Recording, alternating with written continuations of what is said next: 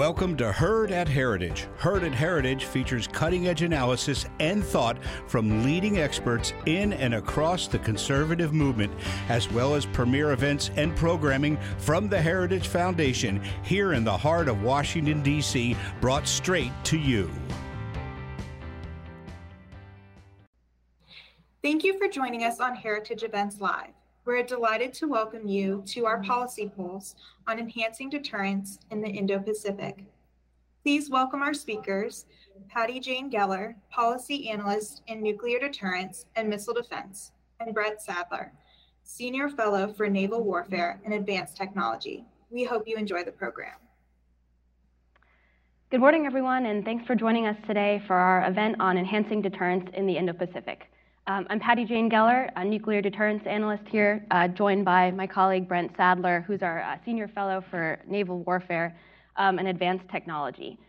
And so today we're going to be talking about the Pacific Deterrence Initiative, which was established by Congress last year to consolidate and rebalance our investments in the Indo-Pacific. And we're also going to focus a bit on defense of Guam in particular. I recently wrote a paper on the topic that I believe you should be able to access during the chat, and I think Brent has some commentary that we'll be posting on the topic as well. So we have 30 minutes today, so we're going to jump right into it. Brent, if you would start us off, if you can give us some background on the PDI, you know, what it is, what we're looking at with Guam. Well, thank you very much, PJ. Yeah, a couple of things. First off, on Guam. For those that may not be as familiar with the geography or how Guam fits into the operational and the economic landscape in the Western Pacific, it really is a hub, both militarily and economically, in the Western Pacific. It sits right about a little under 3,000 miles from all of the hot spots in the East Asian theater. Another part that's important to reiterate about Guam is it is also close enough to a lot of our partners in the region, like Singapore, South Korea, Japan, and Malaysia, that also visit with their military forces as well as conduct operations and exercises with our forces there. It's not right in the thick of things in the South and the East China Sea. It's far enough away where they can actually practice more sensitive operations and exercises. And that's an important point because it's also a hub for our partners in the region, which is a key element of the National Defense Strategy. The other thing, just to reiterate, and it can get lost because it is on the other side of the dateline, that actually Guam is homeland USA. And there's about 168,000 U.S. citizens that live there. So the defense of Guam is also an imperative for U.S. citizens' security and safety. As far as Patty Jane was mentioning about the Pacific Deterrence Initiative, PDI, this is, I would say, an ongoing effort. It's about 10 years. It started back, some of you may recall, the Defense Strategic Guidance, the DSG, otherwise known as the Rebalance to Asia Pacific. So many of these initiatives, needs, and desires, posture, presence, and operations, exercises particularly, they go back 10 years in the operational design and the planning for Indo-Pacific Command.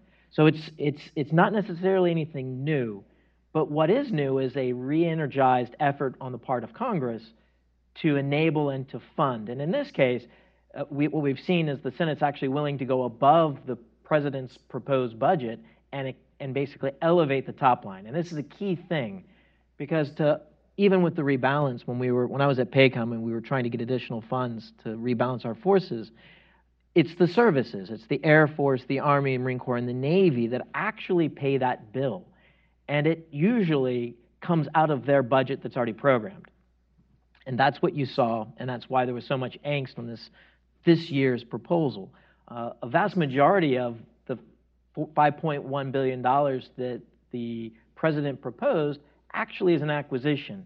An acquisition is nothing that what Indo-PACOM was requesting. It's very, very small. About $300 million of what's in that acquisition actually answers what Indo-PACOM was seeking. So the important thing on that, the lesson to take is the services actually pay this bill. So if you're going to move money to a deterrence initiative like PDI, it has to be on top of what's being programmed by the services because they're the ones that actually manage it. A couple other points of this. When the budget came forward this year, there was a line of accounting for logistics and enablers. So this is information operations as well as intelligence. That entire line item was removed from the president's proposed budget. And this is a key thing which I hope we'll see get put back in, and that $700 million that's being considered on top for addressing unfunded requests from INDOPACOM. I think that's pretty much about it on the PDI.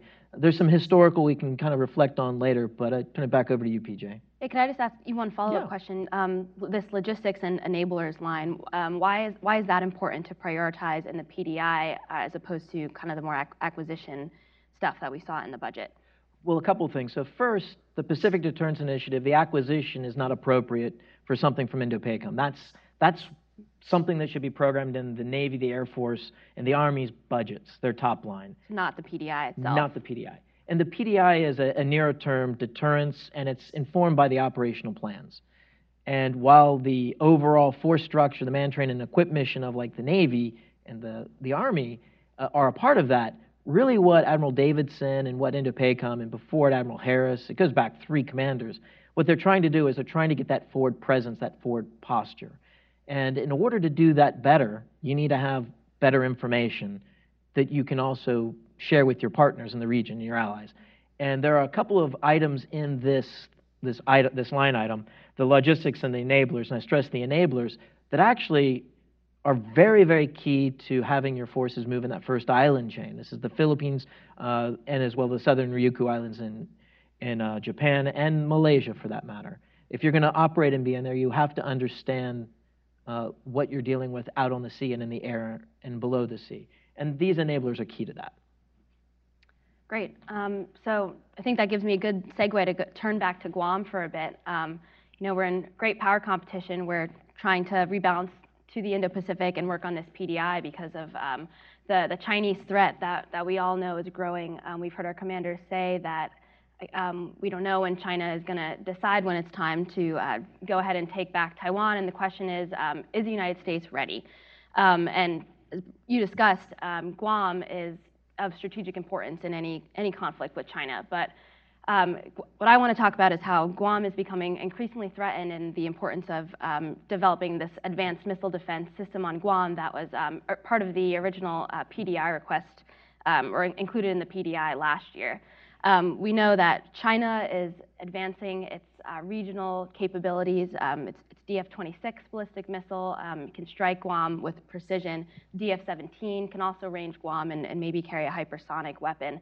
Its cruise missile capability is advancing, and most, if not all, of its missiles in the region can also carry nuclear weapons. Admiral Richard actually said that China can employ nearly any nuclear strategy that it wants to in the region, which gives it the ability to backstop its conventional forces in a conflict.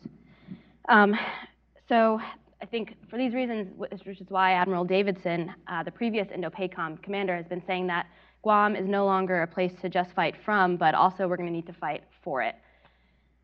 And not only because we have these 170,000 citizens on Guam, I'm glad you drove in that point about how it's U.S. homeland, but the strategic location as well. It's far enough away from China's arsenal of short-range missiles, but close enough to be able to provide logistical support. Goes back to your logistics and enablers point earlier. So I think it's for these reasons that an advanced missile defense on Guam has actually been on the INDOPACOM's unfunded priorities list for the last 3 years. In particular, so Admiral Davidson and then now Admiral Aquilino has requested a persistent, permanent 360-degree missile defense capability on Guam that can respond to any ballistic or cruise missile. Last year, the SASC, the Senate Armed Services Committee, finally got the ball rolling here, or tried to in their NDAA by adding in about $77 million into the first PDI for land-based SM-3 interceptors on Guam. They knew that we would need at least those advanced interceptors. But I guess the House didn't want that money, so we ended up with a bill that just required further study on Guam. What kind of missile defense should we put in there? Even though we have been hearing about it from INDOPACOM for a few years now. And this year's budget kind of does the same thing. It requests $118 million for Guam, but that's not even half of what was in INDOPACOM's original request that we got this spring, the Section 1251 report, which was closer to, I think it was $350 million. And neither does the budget actually commit to what kind of system that we're going to develop on Guam for missile defense. There was $40 million in procurement request for general parts that could apply to any defense system, but nothing specific. And it's for that reason that the House Appropriations Committee didn't give that $40 million in procurement funding. I'll explain later that I think we should get that $350 million in, but I think it makes sense that the House didn't want to fund something that was undefined. And so the reason that moving forward with Guam defense is so important is not just because time is of the essence for defending Guam. Admiral Davidson has said that China might try to change the status quo in the region within the next 6 years, and Admiral Aquilino said the threat is closer than we think. So that's why I think we need to get moving. And it's not just about protecting U.S. forces and people, it's also about deterrence. If we have missile defense on Guam, China might think twice before deciding to attack, because missile defense can help convince China that their attack will fail. Even if maybe they can penetrate our missile defense systems, doing so would require depleting their offensive forces. So I think it's an important capability. I'll want to talk about later, what exactly we should build, but you've told me that you've had some ideas about some things we can do it now in the short term. Oh yeah, so the defense of Guam from a ballistic missile and cruise missile threat, it's only been growing, but it's been around for well over a decade. And so from my time at PACOM back in 2012 to 15, we actually looked at this, and there actually are proposals that are there that are approved that just needs to get moved forward. And to quote Admiral Harris, is get on with it. So his article in Breaking Defense earlier in July 9th really kind of makes the case. He's really talking about Aegis Ashore as one of the options, and there's a requirement for one emplacement of Aegis Ashore in Guam. And he rightfully addresses a concern with Aegis Ashore, and that is it able to integrate the THAAD battery that's there on Guam, as well as with air operations, maybe other local naval, BMD assets? Can it actually coordinate? And really, the name of the game for defense is integrated air and missile defense. And so all of those assets and their sensors and their munitions need to be all coordinated and considered as a whole. They have different radar horizons. They have different capabilities and fidelity. And so a couple of things I looked at in the past and things that are here right now. Again, I go back to the reason that THAAD is there was that we had a crisis with North Korea, and the THAAD battery was actually not supposed to come out of continental United States, but because of the time we were able to move it, and it didn't have all its missiles, and there it is still to this day. So from 2013, under an urgent request, an RFF, for those out there that may know that term, a request for forces, it's been there since. So if we don't get Aegis Ashore, takes about 3 years to build. You're going to have to need, in order to be inside this Davidson window, Admiral Davidson window, to deter China in the near term, you need something there sooner. A couple of things to consider. First, you've got 3 cruisers that are being considered for decommission that are BMD capable. Now, those cruisers, you could take one and you could anchor it in Apra Harbor or off the coast of Guam, not use it as a gray hull that's hunting for submarines. It doesn't mitigate the full cost that Navy's trying to get rid of by decommissioning it next year, but at least you focus in on what's above the waterline, the sensor and the missile tubes, the VLS, 122 plus missile tubes. That's a significant asset that you could put there, you could move there in a couple weeks. And there's your temporary Aegis Ashore. The other one to consider, and this was one that was looked at also back in 2013, is you have a cruise missile threat coming from Chinese submarine ships and aircraft that's very real. And THAAD and Patriot batteries and using an Aegis Ashore to shoot down cruise missiles may not be the best use of your bullets. A better use could be a repurposing of what's known as an Army asset, CRAM, Counter Rocket Artillery Mortar. And there's that That missile part, that rocket part is the key part, and that looks like the failing system that's on our ships for point defense. So why not take that out of the bunkers or out of the warehouses, repurpose it to Guam for a near-term cruise missile defense? Again, it's very close in, and you'd only turn it on when you know you've got a threat that's inbound. Those are interesting ideas, and I didn't really know that we've been studying defense of Guam since 2013. Is that what you mentioned before? And I'm up here saying it's been 3 years that it's been on the INDOPACOM unfunded priorities list, but I guess it's been longer. And that THAAD battery that's there now, that was meant for North Korea, not the Chinese threat. That's right. So it's probably not good enough for China. Is that right? Not necessarily. It depends on the size of the threat. And again, it's not that you're going to keep Guam functional operationally throughout a saturation attack. There's going to be periods of time when the airfield or the port or the roads in between Andersen Air Force Base to the north of the island and what's known as Big Navy towards the middle of the island that are going to be, offline. But you need to have assets on island that mitigate the amount of damage that's done so that you can repair and recover quicker. So if you didn't have THAAD, how many missiles are now going to go and impact the airfield in Andersen Base? If you have it, it reduces that. But the other part of it is it does go into that the focus really should be on deterrence. The fact that you're willing to put assets on Guam, it changes the Chinese calculation, their force on force. How many missiles do they need to employ?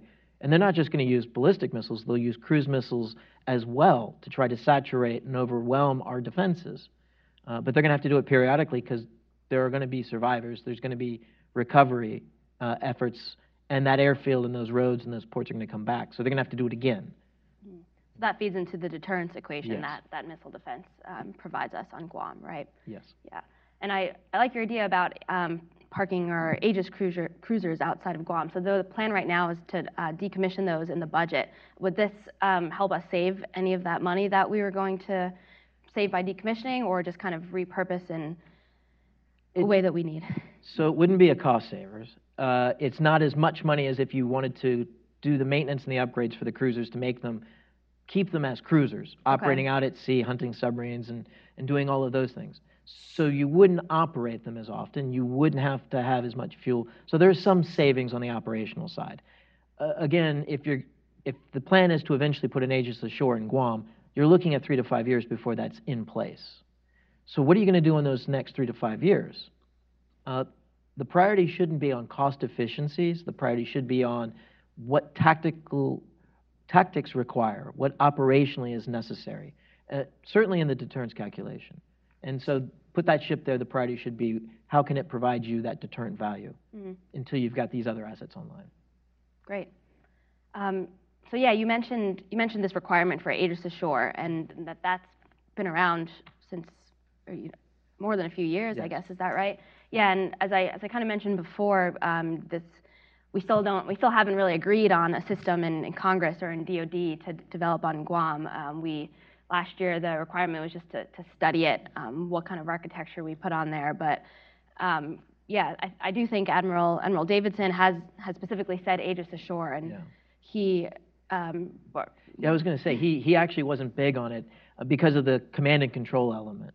And I think there's a rightful concern. It's going to take some time to work out the requirements and what specifically makes sense, because you're going to want a more distributed than what you see maybe in Romania and Poland. You're going to want to have a distributed system, Aegis ashore system in Guam. The other part of it is, while those requirements and those capabilities are coming online, you do have a command and control capacity that would be able to do that, that's resident on these cruisers too, the CEC.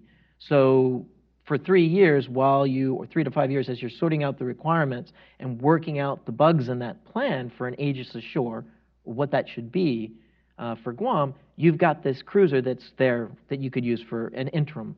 And again, I stress, it's an interim fix until you get something more robust and more capable. Right. Well, yeah, so if I could dive into the kind of Aegis ashore debate, what we're actually going to develop on Guam, what's going on here. Admiral Davidson has named Aegis ashore. I think he actually testified to that in an Armed Services Committee hearing to Senator Fisher. He named explicitly Aegis ashore would deliver the capabilities that we need now and into the future. it's more advanced. It's our most advanced regional missile defense capability, right? Compared to the THAAD and Patriot batteries that would intercept a missile in their terminal phase of flight.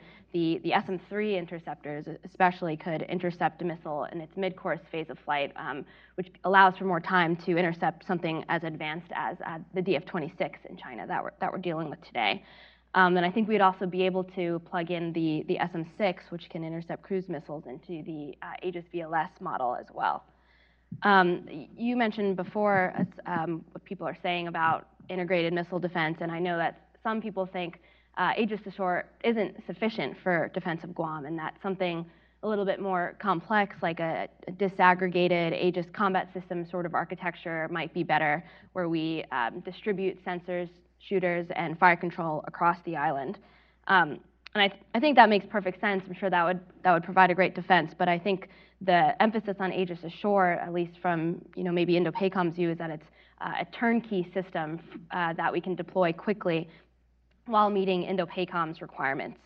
We've done Aegis Ashore before on Poland and Romania, and this one doesn't have to look totally identical, but we have that experience engineering that architecture. And I also write about in that paper that I think should be posted in the chat that the Aegis is also highly extensible. So eventually we can build Aegis Ashore and then add on to it. We can add on distributed sensors and shooters, or plug in maybe even PAC-3 interceptors or something into the VLS modules. And you kind of talked about that earlier. We have the CRAM there, at least in the short term. We can. The CRAMs, exist. It's not being utilized. It was used in Afghanistan to protect the forward bases, operating bases. And the geography of Guam, certainly at Andersen makes sense. And down in Big Navy, depending on what the threat factors, the geography allows you to do something like that. Again, you don't want to turn these things on because it is like a failing system. And unless you know there's a cruise missile coming in, it doesn't discriminate from small fishing boats and a cruise missile necessarily. Right. So you want to make sure that you've got a threat inbound. So there's a downside to it. But the geography of Guam I think would be feasible for a CRAM as a cost-effective, something that exists already, to get it there. Certainly a lot cheaper than a Patriot missile or an SM-6, which you want to use probably for your higher-end, more capable inbound threats. So yeah. You have to discriminate and also put the right missile to the right mission for the threat you mentioned, the DF-26. That's a certain hypersonics. What kind of defense are you going to use for that? But to stress, Guam's not a tiny little island. It's small, yes, but there are mountains. It is fairly large when it comes to a footprint that you're going to defend against cruise and missile defense. And so you're going to have a distributed defense pattern. You're going to have multiple places for sensors. And I mentioned Big Navy, which is Apra Harbor, which is about the middle part on the island facing towards the Philippine Sea. Andersen, which is the entire northern point of the island. So you've got 3 vectors of attack you probably have to cover. Big cliffs that just drop right into the ocean, so you're not worrying about shooting over a village or a town or something like that. You lived on Guam, right? Oh yeah, I grew up there, so yes. We got some expertise here.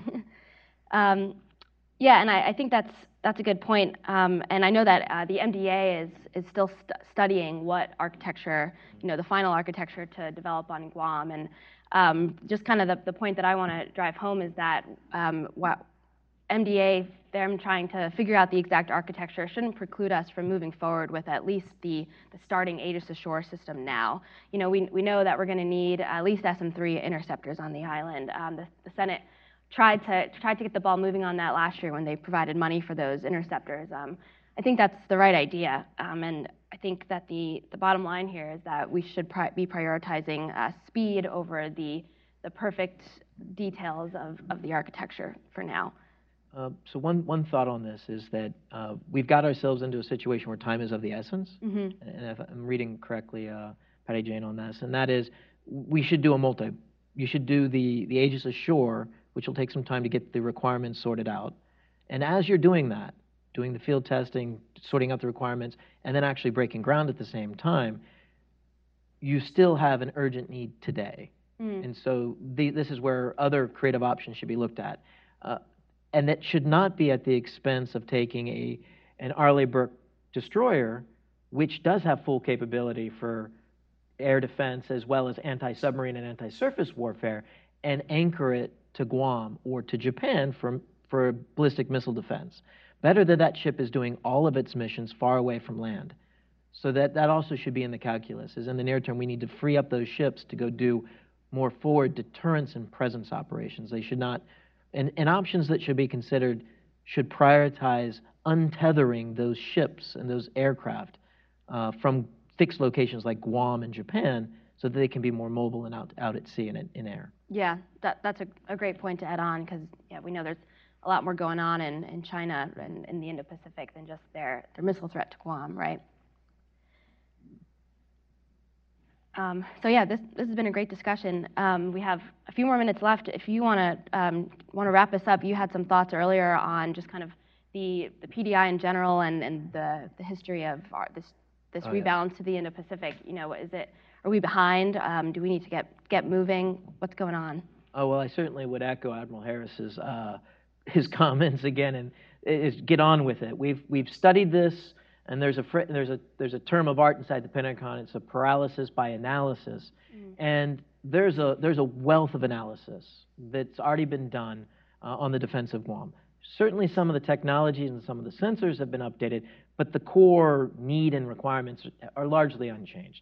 So there are things that can be done that should be done, like breaking ground on some of the sensors for Guam, the emplacement of some of the batteries and building where they would operate. Those are all things that you have to do. So get on with what you're going to have to need. Launch platforms, sensor bases where you put these things, and then be conscious of the near term. Free up those destroyers so they can go do their full range of missions, while cruisers that may not be as useful, repurpose them until you've got your full battery and full sensor suite on Guam. Again, that's in a couple of years from now, but the need is here today. The other thing about the Pacific Deterrence Initiative, I just have to stress, the way that the financing is done. It's the services that foot the bill. So INDOPACOM makes a request, and unless the top lines move upwards in the same amount of what INDOPACOM commander is asking for, the services have to then reprogram out of their man, train, and equip, which is why you saw this huge acquisition bill. The vast majority of the PDI this year was acquisitions, which was not asked. We didn't expect that. No. And so just to reiterate, your top line has to go up to meet their needs. And again, the services are going to provide the manpower and the assets to deliver that. But they're programming for man, train, and equip. And so by having more money that is in there, such as a line item for operations forward, geographically defined, would be very helpful for INDOPACOM if their forward presence is what they really want to see more of. The other question is posture, building infrastructure. That was a key thing. And just to reiterate, in the SAS markup, the Senate reiterated the importance that future PDI budgets must include an infrastructure element that has an emphasis on infrastructure for that forward posture west of the dateline. And that's something that's been said for over 10 years from INDOPACOM commanders for a while. So that was just wanted to reiterate that message on Pacific Deterrence Initiative. It was a lesson learned during the rebalance, so it's not a new lesson. And again, let's not suffer from paralysis by analysis yet another year as the Chinese threat just continues to metastasize and to sharpen. Great. So thank you. Yeah, I think that's kind of a great note to start wrapping up on. I love the term paralysis analysis. I think, we've been seeing that since you've been at INDOPACOM, and I'm seeing it now with defense of Guam. We know that the China threat is real, and that we need to move forward. And I think that you're kind of getting at the Senate bill did add some money on PDI on top of that top line. I don't think we know what's in it yet until the mark gets released, but looking forward to seeing that, and hopefully Congress will make progress this year on defense of Guam and our PDI initiative to enhance deterrence in the region and defend against China. Yes. So we're about out of time, so we're going to wrap up here. Thanks so much, Brent. This has been a great conversation.